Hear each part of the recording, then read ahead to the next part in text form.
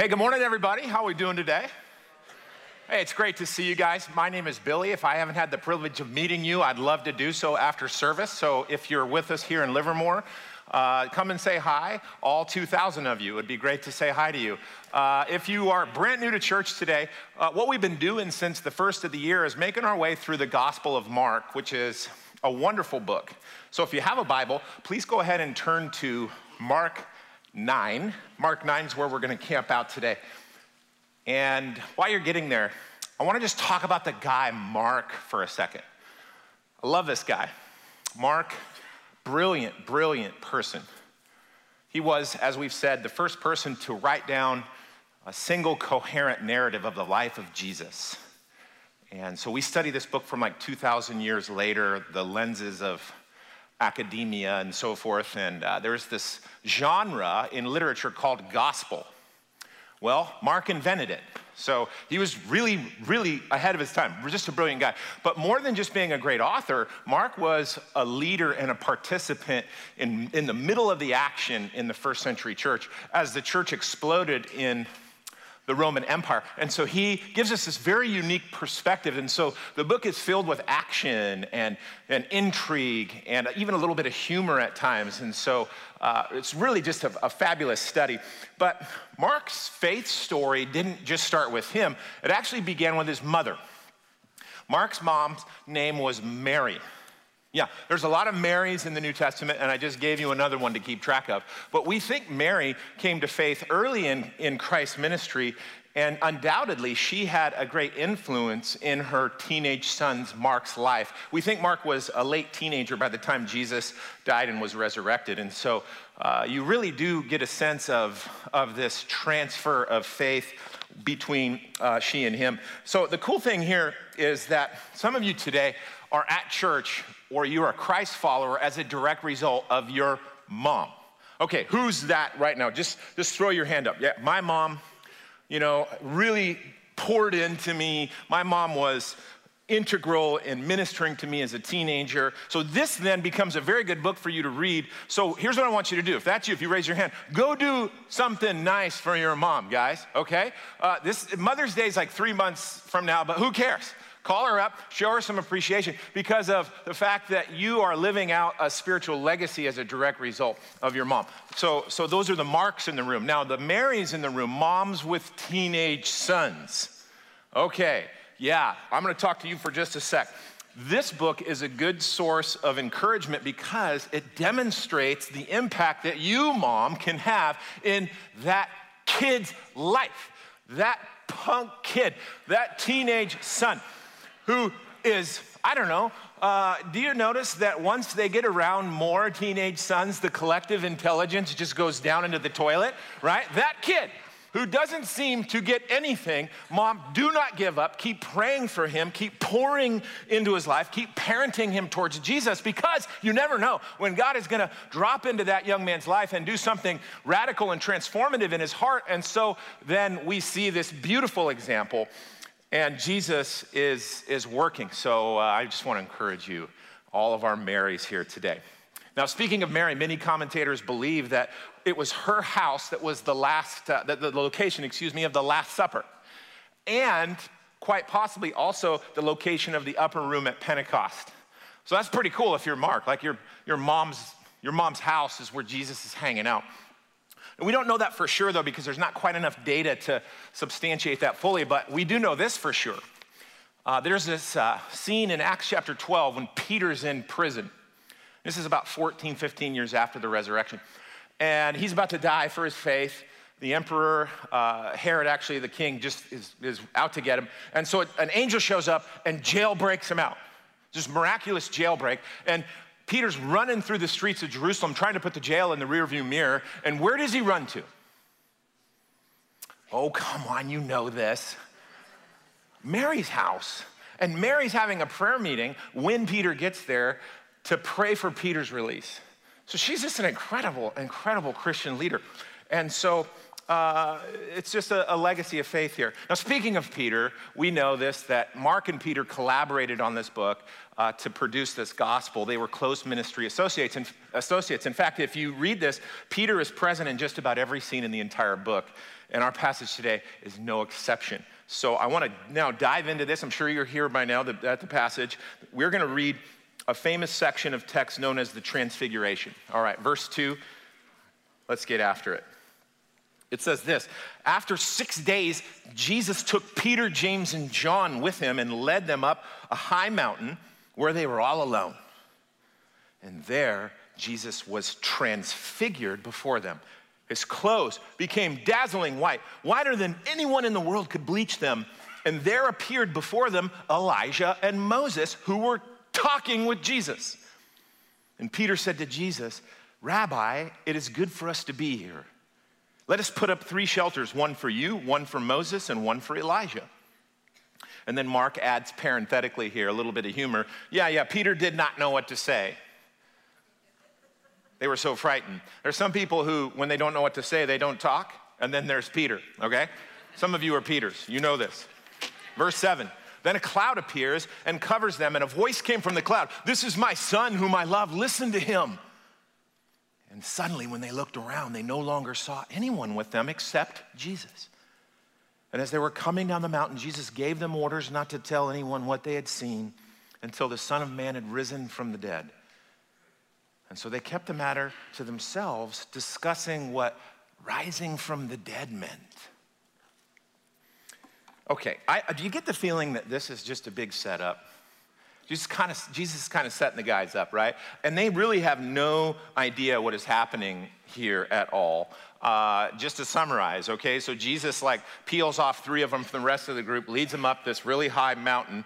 And when they get to the top, he just explodes with light and beauty and resplendency. And actually Luke's version says there's like lightning coming from Jesus. And it's just there's just this whoa factor, what is going on here? And then if that weren't enough, Moses and Elijah just show up and start having a conversation with Jesus. And then a cloud appears. And this isn't like a natural fog cloud, two-leaf fog on the I-5. This is glory cloud. This is like Moses on top of Sinai, glory cloud. And then in the middle of this cloud, God speaks audibly. And then at the snap of a finger, it all just disappears. And there's just Jesus all by himself. And as they're walking down the hill, he just casually says, "Oh, hey, by the way, guys, I don't want you to say anything about this until the time is right." Their heads are spinning. It's a lot to take in. Actually, I don't know, maybe when you just read this right now, is your head spinning a little bit? This is a great passage. It's really interesting. But I want to give us a key to understanding the big picture here. And hopefully this is going to fall into place for us. And the key is found, actually, we're going to go right back to the passage toward the end. It's this sentence here. Jesus gave them orders not to tell anyone what they had seen until the Son of Man had risen from the dead.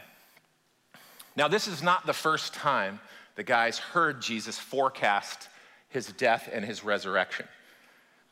The first time was about a week prior, Mark tells us. We have to go backwards a little bit to Mark 8. And it's this famous conversation, this famous passage, and you may have read this, where Peter famously confesses that Jesus is the Messiah.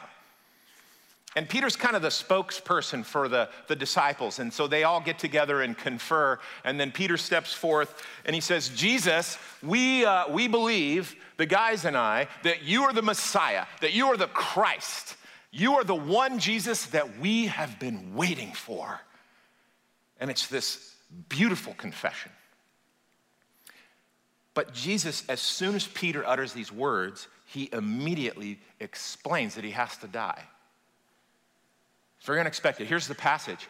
Jesus in Mark 8:31-32, he began to teach them right after this confession that the Son of Man must suffer many things and be rejected by the elders and be rejected by the chief priests and the teachers of the law, and that he must be killed and after 3 days rise again. And then Mark adds, he just spoke very plainly about this. This is very clear teaching. And this throws Peter off big time. Peter actually begins to argue with Jesus. It says Peter rebukes Jesus, and he's like, hey, Jesus, stop. No. Stop talking like this. Don't you know, Jesus? This is not what messiahs do. Messiahs don't die. Messiahs aren't suffering. Messiahs don't get rejected. Jesus, messiahs are triumphant. Messiahs defeat evil. Messiahs defeat injustice. Messiahs ascend to the throne, Lord. So stop talking like this. And Jesus wonderfully just presses right through this pushback. And if you actually read now from 8 to the end of the book, Christ speaks constantly of his death, his suffering, and his resurrection every time. It baffles the disciples. Why? Why was this so hard to understand? Well, we have the benefit of kind of knowing the full story, but the guys didn't. And I think there's something that bubbles to the surface here that is worth looking at. I think the issue here is that Peter and the others had a very limited view of Jesus. That was his struggle. Peter limited his view and his understanding of Jesus to a very constrained idea of Messiah. You know, Peter said, and the others said, okay, messiahs are this, okay, this tiny little circle, right? And then Jesus is teaching and he's saying, no, I'm this. And if we wanted to nerd out a little bit, we would put it in a Venn diagram. Now, this is not to scale, but this is Peter's view, and then this is actual Jesus.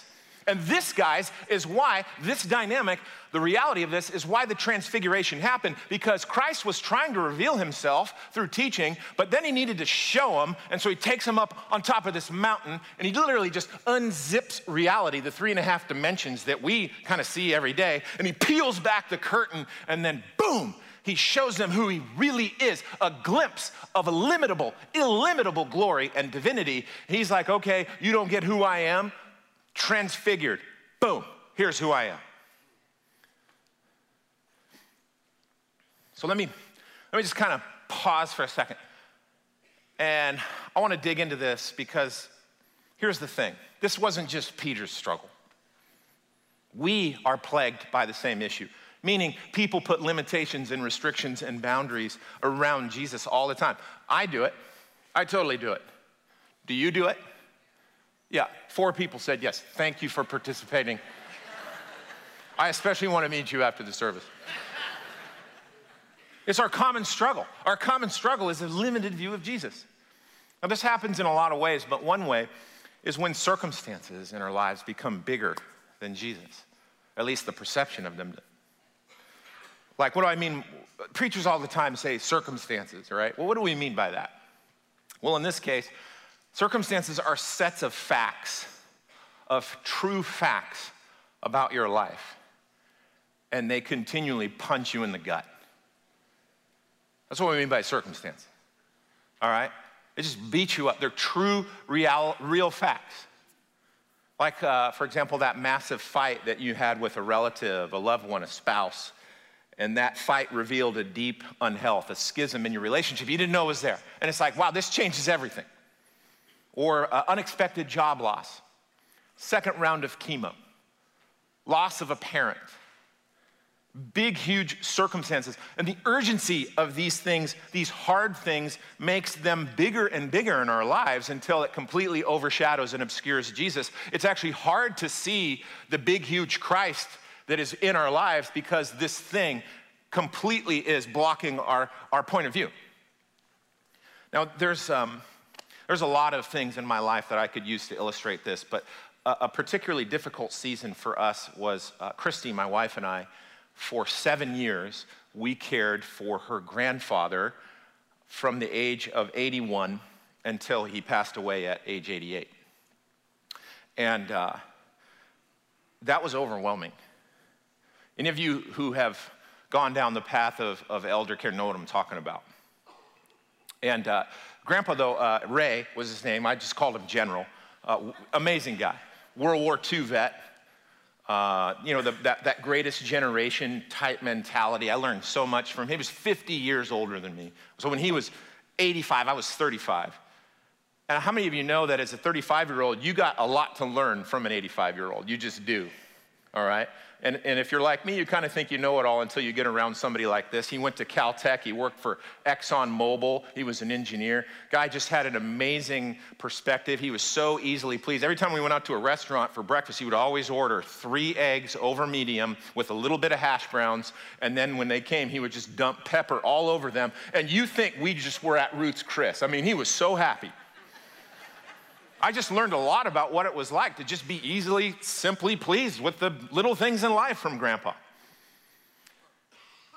But it was tough as his health began to fail. And as Christy and I attempted, like a lot of caregivers do, to be responsibly caring for him, but at the same time protecting his dignity and his independence. And like the day that his license was taken away, his driver's license, that was not a good day. Grandpa was so mad at me. That was not fun. One time specifically, overwhelming story. We were at lunch at a Mexican restaurant. The kids were little, Aiden and Cars, and we got our food and we just began to eat. And Grandpa was sitting right across from me, and he had epilepsy. And so he takes a bite of his burrito, and he has a grand mal seizure at the same time as he takes a bite. And so he's having a seizure, and he's choking on his food at the same time. And I'm just like watching this like in slow-mo, and I see him turn blue, and I'm just like, what do I do? What do I do? And I'm just like, and then the training kicks in, right? The CPR classes that we all like hate to take, but we did, right? So that just kicks in. So I run around, I kind of pick him up, push the chair out of the way, and I grab onto his 83-year-old body, and I began to Heimlich him. And I'm doing the thing, right underneath the ribs like you're supposed to, and I'm trying to get and then I do this about 3 times, and then I just hear all these ribs just crack. Oh, God. I'm doing it wrong. And I'm sweating. And I look over at Christy, and she's crying. Aiden's crying. Look over at Cars. She's just eating her taco. She's just like really focused. And I'm kind of thinking at the same time, wow, I halfway respect that a little bit. And so I keep doing this, and then the food finally comes up, and Grandpa is still seizing, and so I lay him down. He's pretty much passed out, and the whole restaurant's looking at us. Some like nice lady comes up to me and says, young man, you're doing such a good job. And I'm just like, leave me alone, lady, I'm focused. And then the paramedics come, and we put him on a stretcher, and we send him to the county hospital. I jump in the car, I follow the ambulance, I park, I get in there, and then we spend like the rest of my life in ER, like 8 hours. And he comes out, and he's back to himself. And Grandpa like had this thing. General had this thing against neurologists because he had a lot of them. He interacted with neurologists a lot because of his surgeries in his brain and all this. He had like a plate in his head. He tried to part his hair over it to hide it. It was adorable. And this neurologist comes in, and Grandpa's immediately just like, you jerk, just let me out of here. I'm just like, Grandpa, shut up, man. Like, we're trying to get out of here. And so there's this thing, and the neurologist leaves, and so I was trying to put him in a good mood, so I do what any of us would do. I started to make fun of the neurologist, right? And I start making Grandpa laugh. And he's laughing, and we're having a good time. And then he just starts grabbing his ribs. And he goes, hey, Billy, it hurts where you saved me. And I'm just like, okay, that's good stuff. That was just one day. That was one day in the life of caring for the general in 7 years. And again, man, we were overwhelmed. And I got to admit, even as a pastor, there were times I wasn't praying. I wasn't like asking Jesus for help because I was just buried in just not knowing what to do. And I don't know, have you ever been in that situation where life circumstances just overwhelm you, these sets of facts and conditions about your life, right? And so that's a way that we limit Jesus. That Jesus can't really help me here. Okay, I'm not even going there. I just can't focus on that, right? And so this is essentially a version of what Peter was dealing with. Jesus is this, and instead of this. So let me ask you, do you today, are you struggling with a limited view of Jesus? Here's what I want you to do. Here's what we're gonna do. We're gonna do I call this a faith visualization. I promise you it's not weird. Okay, so what I want you to do is I want you to think right now in your mind and picture a big Jesus. A strong, Jesus, a capable Jesus. I mean, go big, okay? Go big or go to Canada, all right, on this, all right? You got that picture of Jesus? Okay, now double it. Double it. And then after you get the superside Jesus in your brain, then times that one by 10. And when we do this, do you see what we're doing here, right? We are just now beginning to explore the edges of Christ's immeasurable power. I want you to be thinking about this week. What parts of your life, where in your life are you working from a limited Jesus? And then how is that affecting you? Let's get this out on the table. Let's just talk about it. Let's just own up to it. He is immeasurable. He has immeasurable power. He has measureless love. His arms are fully capable to carry us through whatever circumstance we're going through. There's gut punching us. Do you believe this? This is what the story teaches us. This is what the Transfiguration is trying to get through to us today. All right, I want us to take that. I want us to kind of put that in here. I want to press a little bit further because there's so much happening here. And I want to talk more about it. But here's the thing. I'm not going to get to everything. All right? I kind of say this every time I teach. So it's just impossible. So we're just going to look at a couple of things. And one of them I want to just go right at, which I'm sure you're also very puzzled by this, the fact that Moses and Elijah just show up, okay? Did you think this was a little bit kind of like, wow, like I didn't, what's going on here? Why, right? Yeah, I know, me too. So many have been puzzled about this. Well, first of all, why Moses and Elijah? Why not David? Why not, Abel? Why not Abraham? Why not Deborah? Why not? I just pick other characters in the Old Testament. Why not those guys? Well, many of the commentators tell us, and I think they're right when they say that it's Moses and Elijah because these two were preeminently the representatives of the law and the prophets. And these are two great motifs and divisions of the Old Testament that both point towards the coming Messiah. And so you have Moses, the great lawgiver, and then you also have Elijah, who is the first and in some ways the greatest of the prophets. And so that makes sense. Okay, if you're gonna Jesus yank anybody out of heaven to have a conversation with, then okay, Moses and Elijah, that makes sense, I get that. But Peter, notice this, Peter, James, and John, they were not introduced to Moses and Elijah. There was no introductions here. Did you see this? So Jesus did not say, oh, hey, guys, come over here. So I'd like to introduce you to Moses, and he really needs no introduction, but this is who he is, and then Elijah, and Mo and Eli, here's the guys, okay? Just Jesus doesn't do that. Peter, James, and John, they instantly recognize Moses and Elijah. They knew who they were. They knew them. Oh, this is really important. Among other things, Jesus is giving us, guys, a preview of what heaven is like. And what this means is that we will both be fully known in heaven and fully know others as we really are.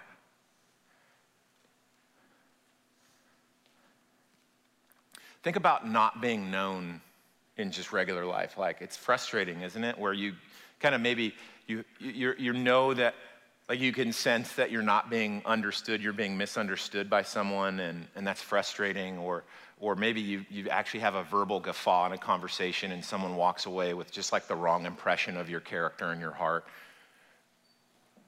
All these kinds of things where your true self really hasn't come forward. Well, that's not how it is in heaven, because our true selves fully come forward in heaven. And what's interesting about this is that it's our fully redeemed and fully purified and fully glorified selves. So no anxiety is attached to our personalities.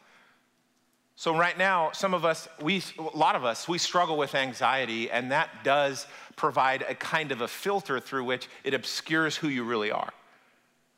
Or pain is another filter. Or like the Billy who was abused in his childhood, that does affect somewhat my personhood and what I project in my relationships.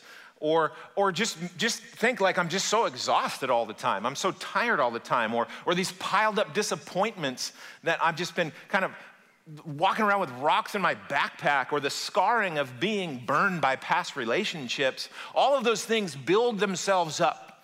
And we try to project who we are through them, but there is a prism in which that does kind of alter us. And none of this is there in the heaven that Jesus is showing us, because his glory filters all of this out. You see, guys, the Christian vision of heaven is truly remarkable because we will meet one another fully as God intended us to be. You will be your whole self in heaven. I will be my whole self in heaven. And yes, in heaven, we retain a sense of personhood. We don't just get dumped into some nirvana-ish collectivism where we get absorbed. No, we retain consciousness. We retain personhood, but it's our fully perfected selves. Can you imagine the relationship dynamics in heaven? What that's going to be like? Because we will all be interacting with our fully glorified selves in Jesus. It's kind of hard to imagine, isn't it? Like there's no such thing as selfishness anymore, or insecurity. There's weird social games that people play. That's not there in heaven. Lust is gone. Jealousy is gone. Bullying is gone. Impatience, politics is gone. Hallelujah. Oh. My job as your pastor, if I could just break it down, my job is to prepare you for that now. That's what church is for, is to help us take as many steps in that eventual direction that we're all going to wind up anyway, so we might as well start now. You see, what this life is a college prep class. It's the grand dress rehearsal. And so what we do then is we hit the ground of heaven running by inspiring and encouraging each other here in Christian community to become our true selves. Yes, it's incremental, and yes, we'll never fully get there because that's for the other side, but why not try? Okay, all right, I can sign up for that. That gives me a vision to shoot for. You know, and some of us, we're so young, we're not really thinking a lot about heaven, but this is an important message because wherever you are in your life situation, it gives you a target to shoot for. It gives you a purpose and a vision. And so if there's something there that's not gonna make it into heaven, well, guess what? Just, okay, let's filter that out now. Oh, I just love this. This idea of practicing community where we're incrementally becoming our true selves in Jesus. And we get a preview of that here. And we need this preview because generally speaking, American Christians have a terrible view of heaven. Most of what we view heaven at, we get from cartoons and TV shows and movies. Listen, it's generally a good idea not to get your theology from media. Some Christians actually dread heaven because they think it will be boring, right? They think it's gonna be like, well, we're just like these floating ghost blobs that just kind of pass through each other. And what we're gonna do there forever is sing hymns, Methodist hymns for eternity, played on some big, huge organ. I don't even like organ music, right? Actually, C.S. Lewis didn't like organ music either. He went to an Anglican church and he would always choose the service that didn't play organ music. I'm like, reason number 2,000 why I love that dude, all right? So like, that's like the view of heaven. It's like the Ned Flanders view of heaven, but biblically, it's so much more. The good news is that what I just described, these alternate views of heaven, they're not consistent with the biblical version, especially when we study texts like today. And so heaven becomes an adventure.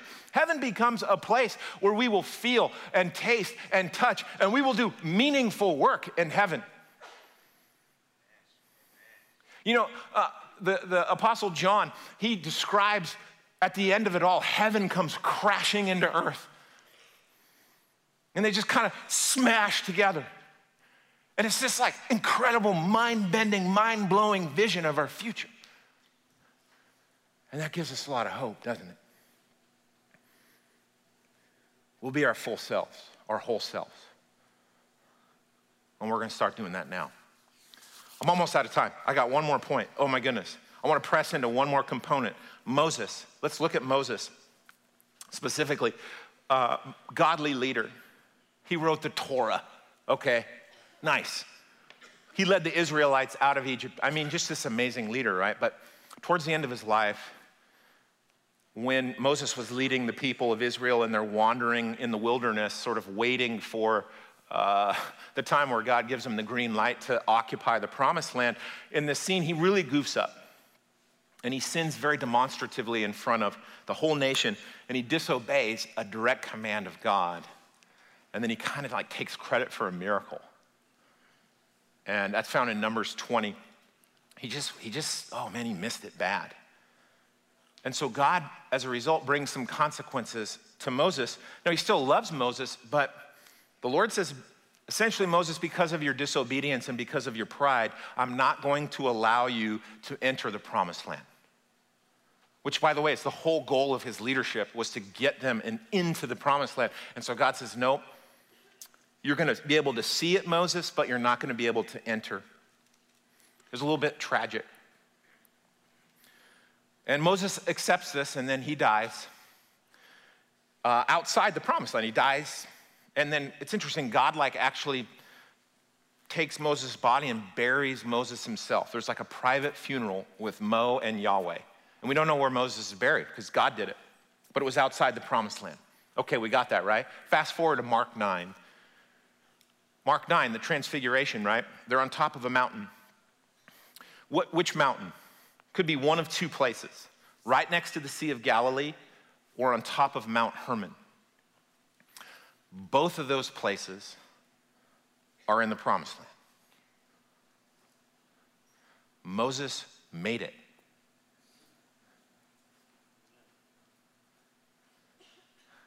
He got in.